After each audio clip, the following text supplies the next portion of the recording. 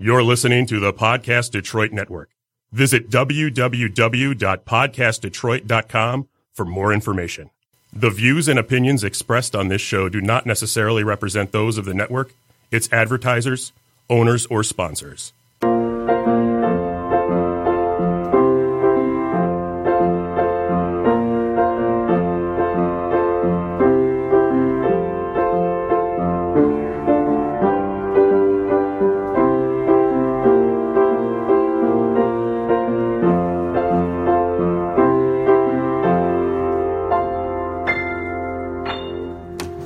Welcome to the Make Meaning podcast. I'm Lynne, a writer, entrepreneur, and change maker, and I've dedicated my life to sharing stories of how people make meaning in their work and find purpose in their lives.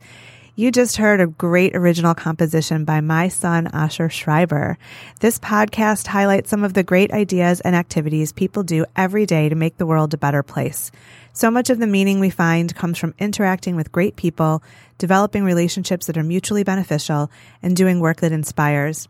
I hope you'll be inspired by the people you meet on this podcast. We all need to find a way to make meaning in the mundane. I'd like to welcome Alex Kimbrough to the Make Meaning podcast. Alex is director of newscasts for Fox 2 Detroit and a Detroit proud advocate for and graduate of Cass Tech High School. Yay. He also produced a web series for Fox 2 that won an Emmy. Welcome to Make Meaning, Alex. Thank you very, very much, you dear, kind lady. Well, I'm just so impressed with you, not only because I loved living across the street from you for so many years, but you're this incredibly creative, funny, heart-filled guy. And the thing that I love most, I mean, there's so much about you that I love, but your daily Cass Tech moment, when you post that on Facebook, as I told you earlier, I don't know any of the people, but I just love how enthusiastic you are and tied to your high school, which represents so many great things about Detroit, and how connected you stay to so many people. And you're sort of the connector with this shout out every day. So tell me a little bit about how this came to be and why you do it. It's very interesting. It's tied to my job in a sense. Okay. I work in the early morning newscast, and I do 2 newscasts today at Fox 2 News. And there's another director there. His name is Donnie Hops, who was director of education at Specs Howard once upon a time. Okay. And when I would do a newscast, there would be someone on the screen or some story that we're doing, and I said, "Oh, that person went to Cass Tech." Oh, I remember that guy. He was at Cass Tech. So this director, Donnie Hops, said, "You know what? Cass Tech is basically everywhere. You know, everything in the world revolves around Cass Tech." Yeah. And I thought, well, that's an interesting idea. And I wanted to set out to kind of prove that. So basically, every time there was some kind of Cass technician that said, "Look, here's your daily Cass Tech moment," and it sort of blossomed out of that. Yeah. And so then I decided, well, I can't keep this to myself. Right. So let me go into social media. Of course. So I started to post it on Facebook, today daily Cass Tech moment. It would be something I would see in my newscast. But then it expanded to things I would read about or other people's posts about things that they did. Sure. Stuff I would see on TV and the networks, somebody got a new album out, and then I started branching off into Twitter a little bit. And so it just ballooned from that. And it was supposed to also dovetail with my 10-year odyssey to try to do this documentary about Cass Tech. Okay. So it was sort of a way to help spur me on. Like, there's so many Cass technicians around. And, it's interesting. When I was at Cass, I couldn't wait to leave it. Of course. I couldn't wait to graduate. Yes. But there was something about that school, and I don't want this to become a complete Cass Tech discussion. Sure. But what I learned was Cass was a different kind of place, and it helped me to fulfill the dreams and make me believe that I could do anything. Sure. And a lot of the people who graduated from Cass felt that same way, and that's one of the things I wanted to tie into. What was it about Cass Tech? So that's what it became. And I think we had a discussion once. I went to one of your events. Oh, one of my events. Cool. Here in Royal Oak. And you talked about branding and the use of social media. Yep. Because I think even though it's been around as long as it has been, it's still a mystery to everyone. Yes. And you highlighted how my branding of something as simple as this daily Cass Tech moment was being done very well. So I felt very giddy about that. Oh. So see, I'm still singing your praises all these years later. And it's amazing because I am truly a novice, a pure bona fide novice. But the web, social media is still the new frontier. Yes. It is still the next platform that I don't think people or companies or organizations still get a grasp of. Hence why they have to find people like you to say, no, you're doing it all wrong. You should do this. So do more of that and do the other thing. Yep. So that's kind of how the Daily Cast Tech Moment sort of blossomed. Well, I feel like social media is about being human in a non-human space. And when you do it well, that's what you're doing. And I was just actually talking with a potential client yesterday about how social media is social. And this is a client, it's a husband-wife team, and the wife is pretty shy and the husband is sort of surly. And he's a great guy, but he's like, I don't like people. I don't know if that's true. I just met him, but that's what he said. And I said, well, I have to tell you, social media is a social place. And so it's people connecting with people. And I keep repeating, and I've said this throughout my career, people do business with people. So we have to really live in that social element. And if we want to, further any cause, whether it's the bottom line or it's a cause that you're advocating for, we have to connect human to human. And I think one of the things that Cast Tech represents to me, and, I grew up in the burbs. So, we had all the stereotypical Detroit suburb, type of dichotomy, but, it's sort of like a beacon in Detroit. It sort of represented the best of Detroit and still does, I think. It's an incredible school. Had you ever heard of Cast Tech? Yes, okay. Actually I had. Good, yeah. Good. My dad, he didn't go there, but he knew of it, and he went to Mumford. I think he went to another school before that, but Mumford was the big one for the baby boomers, But yeah, we always knew about Cast Tech. We always passed it on the way to, the Red Wings games or whatever. Right. And, I do think it's sort of this beacon, and I think it represents a lot of good values. It does. There's a lot of there's still some animus toward Cast Tech from people who didn't go there. Sure. There's still a lot of ego from some of us who did. Mm-hmm. Not to say that I did. But what I've learned in my research is that there are great, intelligent, talented kids in every school. Oh, yes. From the schools that you think are the most ghetto-ridden, crime-ridden, downtrodden schools, there's some person or persons there who are just magnificent and gifted. Yeah. You can find it anywhere. The thing about Cass is I think it as a collective, it spurred within us the belief that we can be, we can overachieve. Mm-hmm. And from day one, I remember in my 9th grade there, they basically said that you're here because you're special.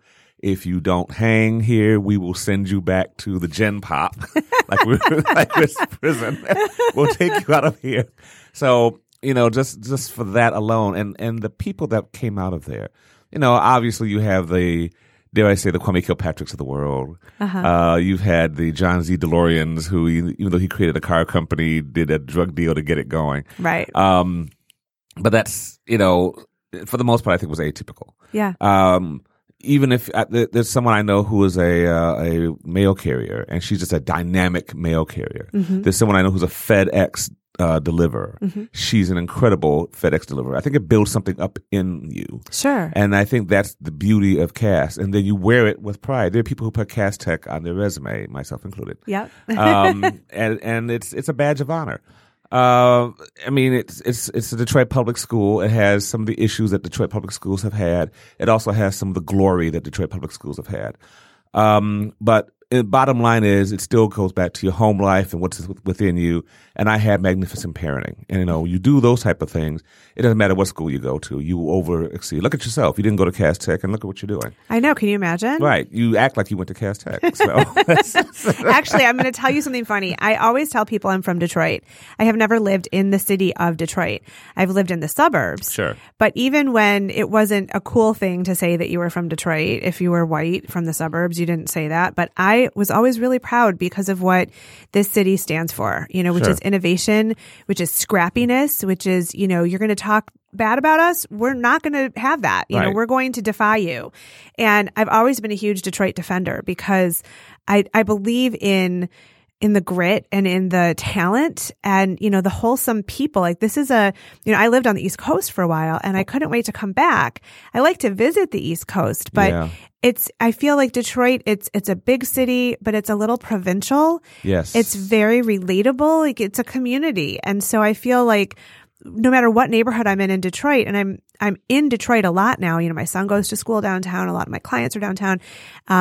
And I live close, but not there. But I feel like it's mine and I'm really proud of that. Even pockets of Detroit that need some love. Right. I still claim it. And I feel like there's something really special about that. There are hardworking people here. Yes. Who have a different work ethic, I think. I agree. I did some work in the California area, and it wasn't quite as on top of it as the Detroit Midwesterners are. Right. I think they like the water, the sunshine. Like, hey, really, the Cowabunga dudes, those guys are out there. Where, hey, dude, this is cool. Oh, I want me to stand by. Okay, where do you want me to move the camera? So here, they're go-getters. Let's move. Let's get it going. Boom, boom, boom. And that's us. And so I say Detroit with pride.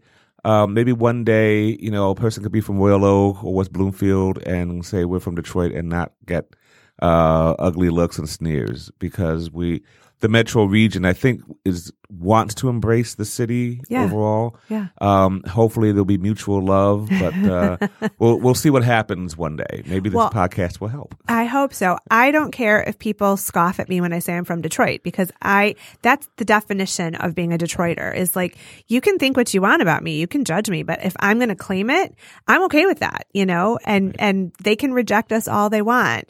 I was saying to a friend recently that when I went to London last fall to visit a friend, all these people that she was friends with were like, oh, Detroit, it's the number 2 destination in the world now. And what's going on with entrepreneurship and blah, blah, blah. And I was like, yeah, but we knew this. We knew this a while ago. And we're good with that. Now the rest of the world is catching on. But when we used to have terrible media about us, it was. That'd be me. That'd be us. And I was in media, but I just felt like they don't really know the story. That's not the truth. You know what I mean? No, technically you're still in media, though. I guess being in PR is just crossing over to another angle, right. You're still providing content and information to the public. Yes, that is true. In a variety of methods. This is one: print, video. This is not the Lynne Golodner, resume show. However, you touch upon a variety of things, and you have provided clients for us. Yes, we appreciate wholeheartedly. We'll be there Friday. Will you? Yeah, I won't be there. Oh, I'm taking Friday off. Oh. I always look for you. You're not there. I know. When I'm there. It'll be 32 years, so I got to eat up some vacation day. Well, yeah, actually, I was going to ask you. So let's talk a little bit about your directing, because it's impressive that you've been at Fox for 32 years.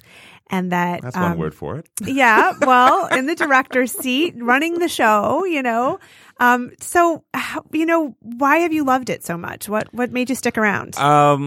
In all honesty, as I said this when I got an award once, I've never had any type of television production class ever. I didn't study this in college. How did you get into it, then? It was very, very interesting. I was a film major. Okay. From Wayne State, so I didn't even go to UCLA or USC or NYU. Sure. I wanted to go to NYU. Okay.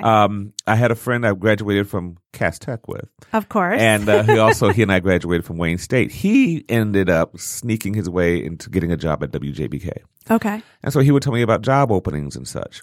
I discovered one in the film department, which basically was a production assistant job where you're mailing out. At the time, we were still running 16 millimeter film on the air. Oh my gosh. So yes, film breakage and everything was always a thing. So they needed someone to be in part of that department. So I applied. This kind lady, Carolyn Warford, hired me, and I did that for like the first 4 years in the production department. While I was there, the production department doesn't exist anymore at WJBK, but they used to do all the local shows. They used to do things like Sir Graves Ghastly, and there was Chuck Daly's One-on-One, all that stuff. Okay. And I was just a guy who showed up and helped out on the show. Okay. One day, one of the managers said, "Hey, Alex, how did it be a director?" Okay. And I said, "Sure." So I spent a lot of time in the control room, and I watched what the other directors did. I finally learned how the monitor wall operates, and so I was able to fake my way through and figure out how to direct stuff. One day, back in the 90s, they just decided to stop running the CBS morning news on our air because we were a CBS affiliate and decided to do our own newscast. Okay. And however, they needed more directors to direct the morning as well as the evening and the night. So they said, Alex, you're going to start directing some newscasts. Okay. So I started doing that. My department then faded away, and all I ended up doing was just directing news, which is what I've been doing ever since. Wow. And you guys have a lot of news to direct. We have 7.5 hours in the morning, starting at 4:30 until noon. Right. We have another hour. No, we have 2 hours from 5 p.m. to 7 p.m. Okay. And then we have another 90 minutes from 10 p.m. to 11:30 p.m. It's amazing every day. Every single day. I only do 2 shows normally. I do the 4:30 till 6. Okay. And from 7 a.m. to 8 a.m. Okay. However, I have done all of them. I have at some point done every newscast, anything we put on the air. The only thing I've never done amazingly was Let It Rip with Huel. I've never done that. Wow. I've done the morning weekend Let It Rip, but I've never done the one with Huel. Okay. And, after a while, I was asked to freelance. Okay. I'm saying this in front of my boss. Well, they know now. I would freelance at Channel 56. They needed some directors. So I would go over there and I learned to do pledge. You did auction, and then they did these doctor shows. The ones where Dr. So-and-so has a book. Yep. And he's going to do a 20 minutes here, 20 minutes here, 20 minutes here. Sure. I would direct a lot of those. I started doing concerts. Okay. They do a show called Detroit Performs Live, which is live with no breaks. So, don't drink anything. I do the New Year's Eve show there. So every New Year's Eve, I'm down at the Fillmore or wherever they're going to have it this time.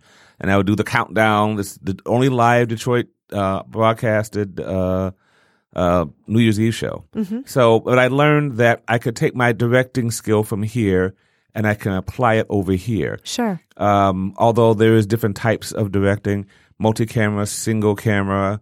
Very rarely have I had to deal with actors and give them blocking, but I have done that. Sure. But I had a wonderful experience in terms of learning how to do that. And, it's really basically a form of storytelling. Absolutely. And that's really how I hold directing. I wanted to be a producer more than anything else. Okay. That was my dream when I was 12. Okay. However, I do direct now because I learned how to do it. So that's what I do. That's great. So you tell a lot of stories, a lot of days. You're in so many places representing so many parts of Detroit, of the community, of yourself. How would you say you make meaning, whether it's in your work or in your family life or both? Where do you find that meaning or that purpose? It's interesting in the aspect of storytelling because there's so many different types of stories out there. Again, as I said, not only do I direct, I've also produced, I've also written. I've written for the things I've produced. And finding out the stories of human conditions and maybe telling the stories that people don't really know. The web series I did was about, it was a reality show, and I hate reality shows. But the basis of it was I found 3 unemployed people in Metro Detroit. Okay. And I followed them on their journey to find work. Wow. It took a grandmother who had been a stay-at-home grandmother who wanted to start a business, a gentleman who had a criminal record, who was banging his head against walls because he couldn't get a job because of his record, and a student who just freshly graduated from Marygrove College. Okay. And each of them had their own thing that they're trying to get through, and their own angst. But it's interesting. They all had the same desire to improve themselves. And I think that's part of the storytelling aspect.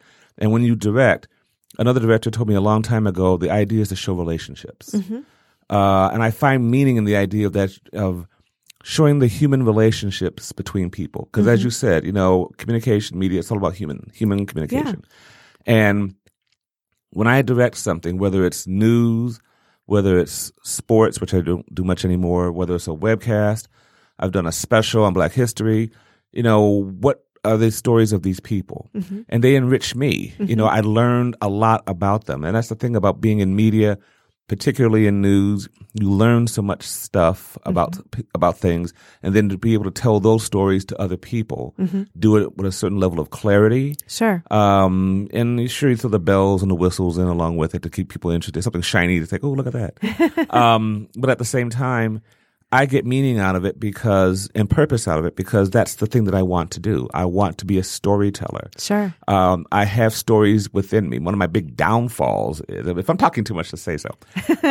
I'll cut you off. Don't worry. Thank you very much. One of the things about me that's my downfall is that I keep coming up with ideas of different ways to tell stories and different types of stories. I'm fascinated with social media and this whole aspect of vlogging and podcasting, Facebook. I just discovered a show today. What's the show?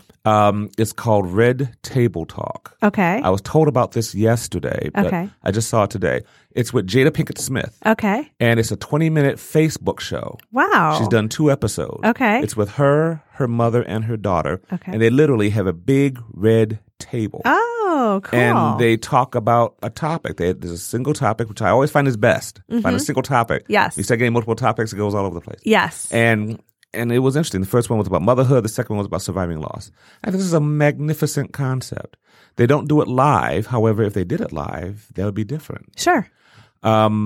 Twitter has its own things. You know, this magnificent place that I've now discovered and will now keep on my radar because doggone it, I may have to come back here. You might have to podcast now. I may have to podcast something. But, you know, this is a long answer to your one question. I apologize. About how you make meaning. Yes. So that's how I make meaning. Well, I hope you're keeping a journal of all these ideas because you probably can't keep up with all of your ideas and produce them as they come to you. So I hope you're like jotting them down. No, that's part of my problem. I need, you know, part of my issue is organization. You know, if I were to do my ideal work, it would be to produce a variety of different types of things. Sure. I don't want to direct or produce just one type of thing. I want to do a variety of stuff.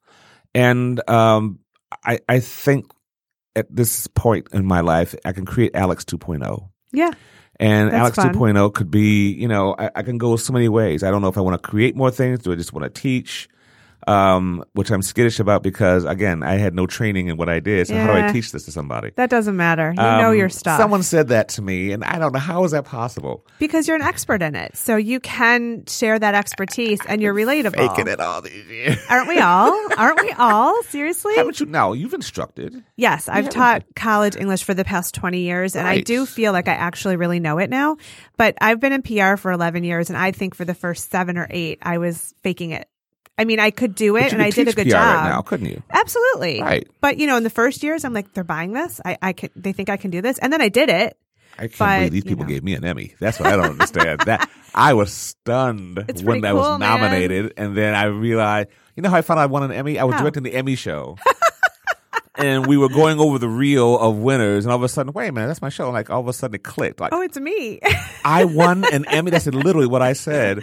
And the text were all upset because, you know, the producer would be really mad at me because we showed you that you won. So I won before the show even started. Oh my gosh. So, and my wife was sitting in the audience, so she was still upset with me about finding that out. But that's okay. I have it. And it gave me a chance to get a speech together. Yes. And I took as much time as I wanted because I was directing the show. So I'm not cutting myself off. So I will stand up here all day. Oh, that's awesome. Sorry. Well, listen, I know we have to wrap up, but I just want to ask you one last question. And that is what advice you would offer our listeners for how they build a purposeful life that's full of meaning. What would you recommend? I recommend that whatever is in your heart, whatever you want to do, whether you think you know how to do it or not, go ahead and take that risk and take that leap. I was blessed to have parents who never when I told them I want to be a film producer, they never discouraged me, even though they kind of were skittish about it. Sure. They let me be me, and amazing. They were proud of the way I went. So everybody has something that's meaningful to them, whether it's a career, whether it's a project, whether it's a cause. Don't let your life or the circumstances of your life block you from doing that, because you'll always have that I wish I could have, I should have done it. Pursue it. You'll be amazed how skillful you really are and how many people will be of support to you Don't let any naysayer get in your way. And you will find the deep meaning of whatever you're doing, and then you'll discover something else. That's the other part. I love you it. go on this path, and all of a sudden, ooh, I didn't know. I can do this, and this can happen, and this happen. And the other part of that is it will always affect someone else. Someone will learn from it. Well, Did I stop you from asking you other questions? Did I no, really, but I want to sure? bring us back to our initial talk about that Cast Tech Daily Moment, because what that really is the power of connections and relationships. And so I don't even know how many years ago I met you, but I feel like, okay, now that I'm here, I'm not letting go. And those relationships and those connections are, I think, one of the things that build meaning in life. And they take you on that journey. It's stunning. To get back to the point where I was saying, I did the Daily Cast Tech Moment. All the Cast technicians love it. Yep. But what's surprising, the people who never went to Cast. Hello, me, yes. And they're like, this is fascinating. Yeah. I didn't know. Yeah. And then all of a sudden they discovered my uncle went to Cast, and I didn't know this person went to Cast. And then it's that. That's why you pursue what you want to do or what is important to you, and you'll be surprised the lives you touch. I agree.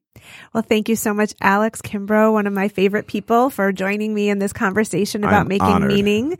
Alex is a director at Fox 2 Detroit and a really remarkable person. So thank you so much for being here today. Thank you. Bless you.